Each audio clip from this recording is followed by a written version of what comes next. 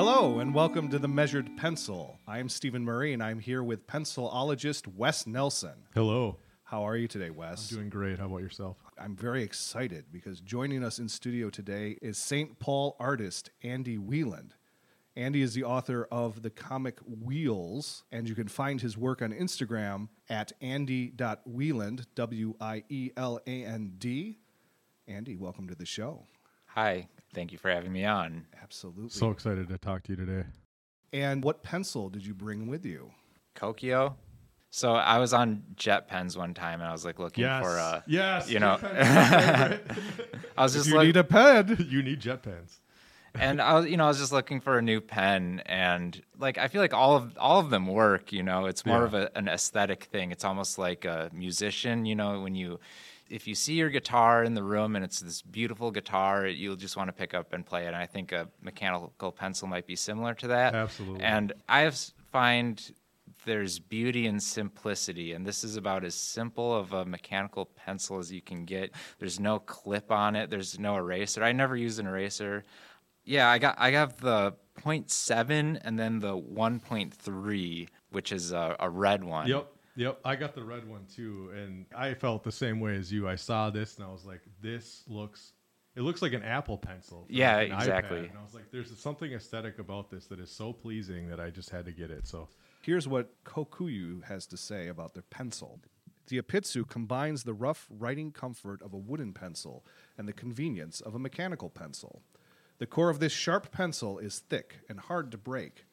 The Enpitsu's hexagonal shape and glossy texture, along with the tip's sharpened appearance, makes it feel like you are writing with a real wooden pencil. The round, triangular body is comfortable to hold and easy to grip and keeps your writing steady, and it won't fall off from the desk.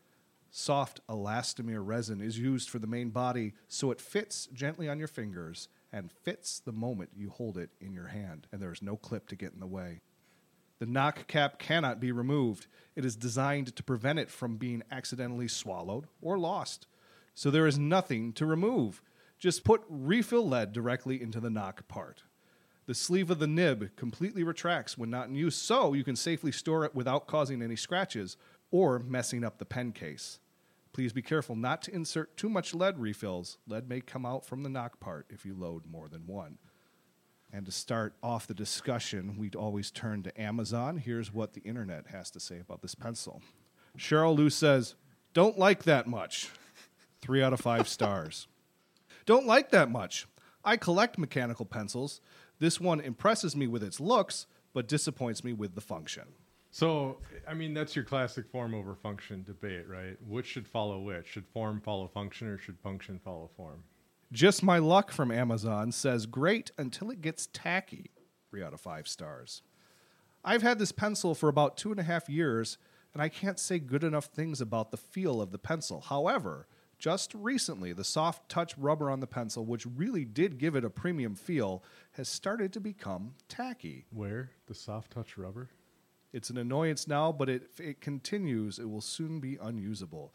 I wish that this pencil was offered in a metal body without the coatings. That would make this pencil perfect. I understand it would raise the price, but it would be a pencil that could last a lifetime. What do you think, Andy? Do you think you would buy this if it was in a metal body? I don't know. Maybe. I didn't see many other options that did not have like the clip or did not have the eraser. It's kind of funny. Seeking out less features than more features. Yeah, I don't know. The thing that attracted me to it, well, yeah, like I said, it's the simplicity of it. I find beauty in simplicity. So I got that. And then I also realized they made another one that was in red it was 1.3, which is like, a thicker lead. Yeah. Most lead, like the standard is like 0.5 and 0.7, but like 1.3, and it came in red. And I was looking through it. I think it's the only company that makes lead this size. Oh, really? So or at least that I could find. Yeah. So when I bought it, I bought like their entire stock. But what I use this lead for more specifically, rather than comics, is life drawing. Oh, okay. Because with life drawing, it's like close enough to like a flesh color or a skin color. And it gives it that illusion versus, like, say, if you're using, like, a blue lead, it's like you're drawing a dead body. Yeah. I'm sure some people who are really into life drawing would probably cringe at me using a mechanical pencil for life drawing, but What's life drawing, just so for our it's listeners? like nude life drawing. Okay. You know, there'll be like a model, and then you set up your easel and you draw from observation. It's Cool. It's like going to the gym for drawing. Oh, okay. You mentioned other people would frown upon a mechanical pencil in life drawing. It would be charcoal, probably, and charcoal is just like messy. I don't care for it. Like when I was in school, I always gravitated towards ink and just like wet mediums, but yeah, I'll still use like colored pencils. Yeah. And I thought like, oh, I should get a colored mechanical pencil. And I did for a while. I did have this 0.7 Bic. Oh, yeah. We just reviewed Oh, that. Yeah, yeah. we love that one. You know a funny thing about this particular one is a lot of cartoonists that I've met have had this exact same one, Really? like the same color even. Oh, And, wow. it's superficial or whatever, but it's just like a pattern I've noticed. I don't know what it is. Yeah. Like, And you could swap out different colored leads in that? Or is that what? this is like a 0.7. Oh, okay. I just stick with red. Okay. Some people in comics will use like the non-photo blue. Oh, okay. The idea with that is you don't have to erase, which I personally don't mind erasing. I'd rather not see it because like if you try to erase a non-photo blue pencil, it just kind of smudges and smears. Okay. Yeah, I just stick with regular graphite. Nice. I use 4H graphite actually, Oh, so wow. it's like the hardest. Yeah. The hardest, and one of the things with that is you have to kind of have a light hand with it, or you'll dig into the paper. Okay. Do you start with the 4H and then layer on top of that, or I'll usually like have sort of very rough plot points. If I gave them to you, it just looks like scribbles. I'm writing for myself, and Sure, then it goes to just like a regular sheet of paper. So this is a 2-page comic, and I just grab whatever pencil's close to me. It's pretty rough. Like this one, it's more of the red, but there is some of the regular graphite, and then this, it's mostly regular graphite with a little bit of red. I wish the listeners could see this. It's really cool because he's got a couple pages here, and you can definitely see the progression from thought to a more finished product. And my pencil, like I've seen other cartoonists draw in graphite, and oftentimes it's a lot tighter. I tend to be more on the looser side, but like my inking is more tighter. So I'll usually draw with graphite, and then I'll onto just like a regular sheet of paper, and then I'll trace the graphite onto the Bristol board, Okay. and then ink from there. But I gotta like make the final line in ink. I can't just copy the graphite line. It has to be its own. Sure. I don't know if that makes sense. Yeah, yeah. It's like it has to be sort of a little bit spontaneous. Yeah. Does it feel like creating in the moment, like it has to be in that space? So if you did something from before, it would feel different somehow? Yeah. Like it would just be so tedious if I did like a really tight pencil sketch and then I tried to copy that in ink. Yeah. And it's more so just like keeping me entertained. Yeah, for sure. So tell us about your background. Where did you start? How did you begin? Where'd you go to school? All that stuff. So I'm from just down the road in Wisconsin, Okay. Menominee, Wisconsin. Okay. I got into Calvin and Hobbes early on, and like around middle school, I was into superheroes. I was really into Jim Lee around like 7th grade. And I found on some forum that Jim Lee used a 0.4 mechanical pencil. Oh, really? So I went out and got the 0.4 mechanical pencil. Nice. And it's like, now I can draw like Jim Lee. And, I've never done anything like that. That's all we do. That's all we do. I lost interest in superhero comics and got into more like alternative comics. I ended up going to college in Menominee. They have a school, UW Stout, which, it's not MCAT. It's not like the local Minneapolis art college, but it's cheaper and there's some really good teachers there. Yeah. Yeah, I'm glad with the decision going to school there. And then I moved here around 2018. It wasn't until just like last year, 2022, that I started really making connections with comics, really meeting people. For a long time, most of my friends were either like painters or designers. And just recently, I've been making meeting people in comics. Nice. What is the art scene like here? So, a lot of people come out of MCAD and comics. They have this one convention that happens every other year called Autoptic. I was at that last summer. It was a really good show. So right now, there's a really great comics anthology that is edited by Sean Knickerbocker, who's in Minneapolis. It's one of the best anthologies going right now for my money, I would say. Luckily enough, one day Sean Knickerbocker asked me to do a comic for it. That's and awesome. I was really excited, yeah. And I'd been wanting to get my comic in Rust Belt Review for a while. And then I finally got to meet Sean in person at this Autoptic comic convention. We were talking for just a little bit, and he told me we used to be neighbors. We used to live in the same building. Wow. Yeah.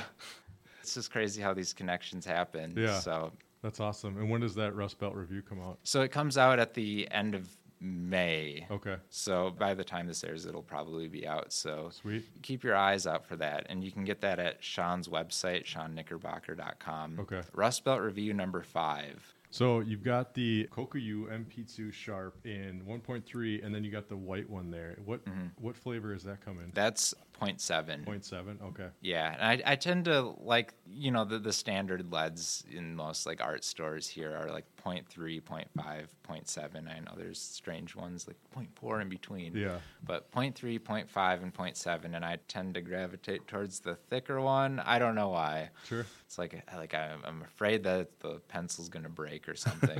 Even though I do have a pretty light hand, I would say. Yeah. You were talking earlier about how like a guitar has a certain feeling. What was the feeling that kind of drew you into this pencil? Or do you like imbue your instruments with a certain like feeling or emotion or something? I think when I met Steven, I go to this coffee shop in South Minneapolis once a week, meet up with some people, Gigi's, and that's how Steven just came up to my table and introduced I just himself. happened to be taking my kids there for dessert. Nice. That's awesome. And I saw a bunch of artists with mechanical pencils, and I said, I have to go talk to them. So I'm not creepy. Most weeks I go there with whatever comic page I'm drawing, but I was kind of in an off week in that I went to a comic show or a zine show in Milwaukee, and then the next week I had my art crawl. It happens twice a year in my building, so like open up the studio doors and people come in. I wasn't really in the mode of making comics, and so we get there and we're going to do a jam comic. And usually I bring my pencils and everything everywhere, but this week I just forgot, so I asked Madeline if I could borrow a mechanical pencil, and she gave me one, and it was like an Elvin. I forget what the specific model is, but it's one of those that had the rotating thing, so it tells you what the lead type is. And I was just saying how that is such an unnecessary feature. It's just too much.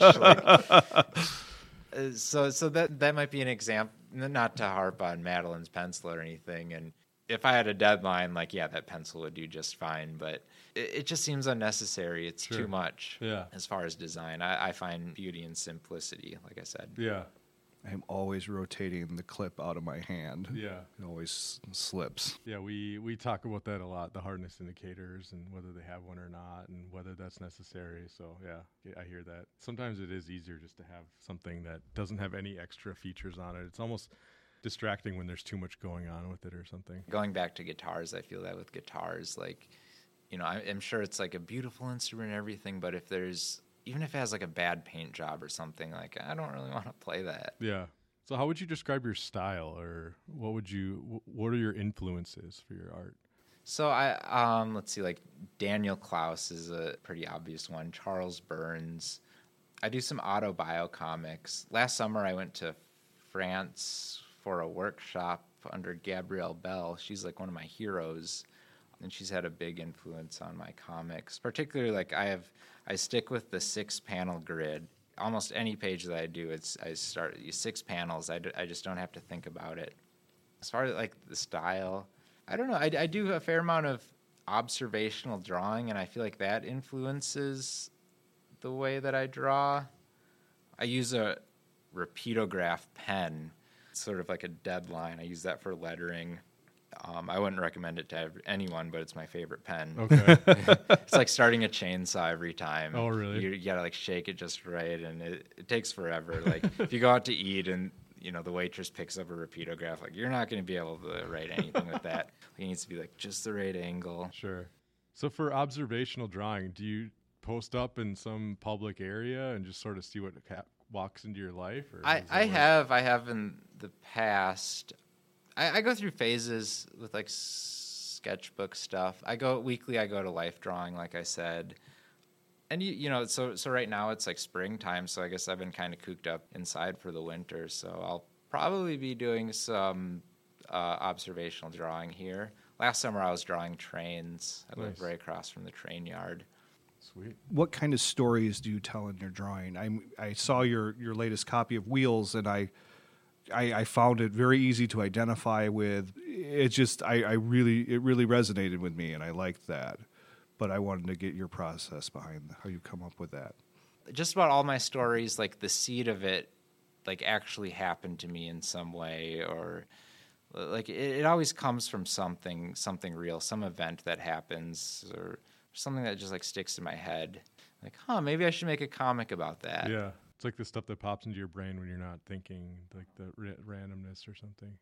Yeah, but the thing that like compels me to make comics, I think, is the tools themselves. I feel like it's the tools before the story. Not to say the story's not important or anything, but I don't think I could make a comic on a tablet. Like, that doesn't interest me at all. It needs to be on paper. Sure. When you sit down with those moments that you've had in your day, do you feel like, I got to get this down? Or is it more like I'm working through what I saw to help frame it in a context for me? Yeah, there is some digestion that needs to happen, I feel. Just making comics, it's a slow process. It takes me like a week to do a page. Yeah, there is some patience involved with that. False starts. Yeah. Oh, yeah. I know about false starts. Yeah.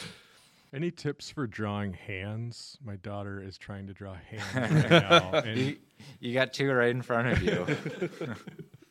I do like drawing hands, and it is something that it is kind of hard to draw hands. Yeah. And it's kind of a challenge, and that's what attracts me to it. There's something so universal about hands. I mean, all the hands, just about all the hands that I draw are my own hands. Sure. But it's less identified than like a face. Sure. It's more universal. Yeah. Is there anything else you'd like us to know? Anything you want to plug? Yeah, so there is a local Minneapolis Zine Fest that I'm going to be at this summer. Oh, cool. It's called Insert Name Zine Fest. It's going to be August 12th. It's at Squirrel House Arts in Minneapolis. And that's Zine, Z-I-N-E. Yep, zine. It's like short for magazine. Sweet. I tabled at the one last year, and it was a lot of fun. That's awesome. Well, Andy, thank you so much for being here. Thank you. Thank you for having me. Don't forget to check out his work on Instagram, Andy Wieland, W-I-E-L-A-N-D. Thank you for being on the show, and that's all the time for the Measured Pencil this week. See ya. This was The Measured Pencil with Wes Nelson and Stephen Murray. Follow us on Instagram for more content and to see what the pencils actually look like. If you have a pencil that you would like us to review, contact us through our Acast page and your pencil might be part of a future episode. And if you haven't already followed us, please click subscribe on your favorite place to listen to podcasts.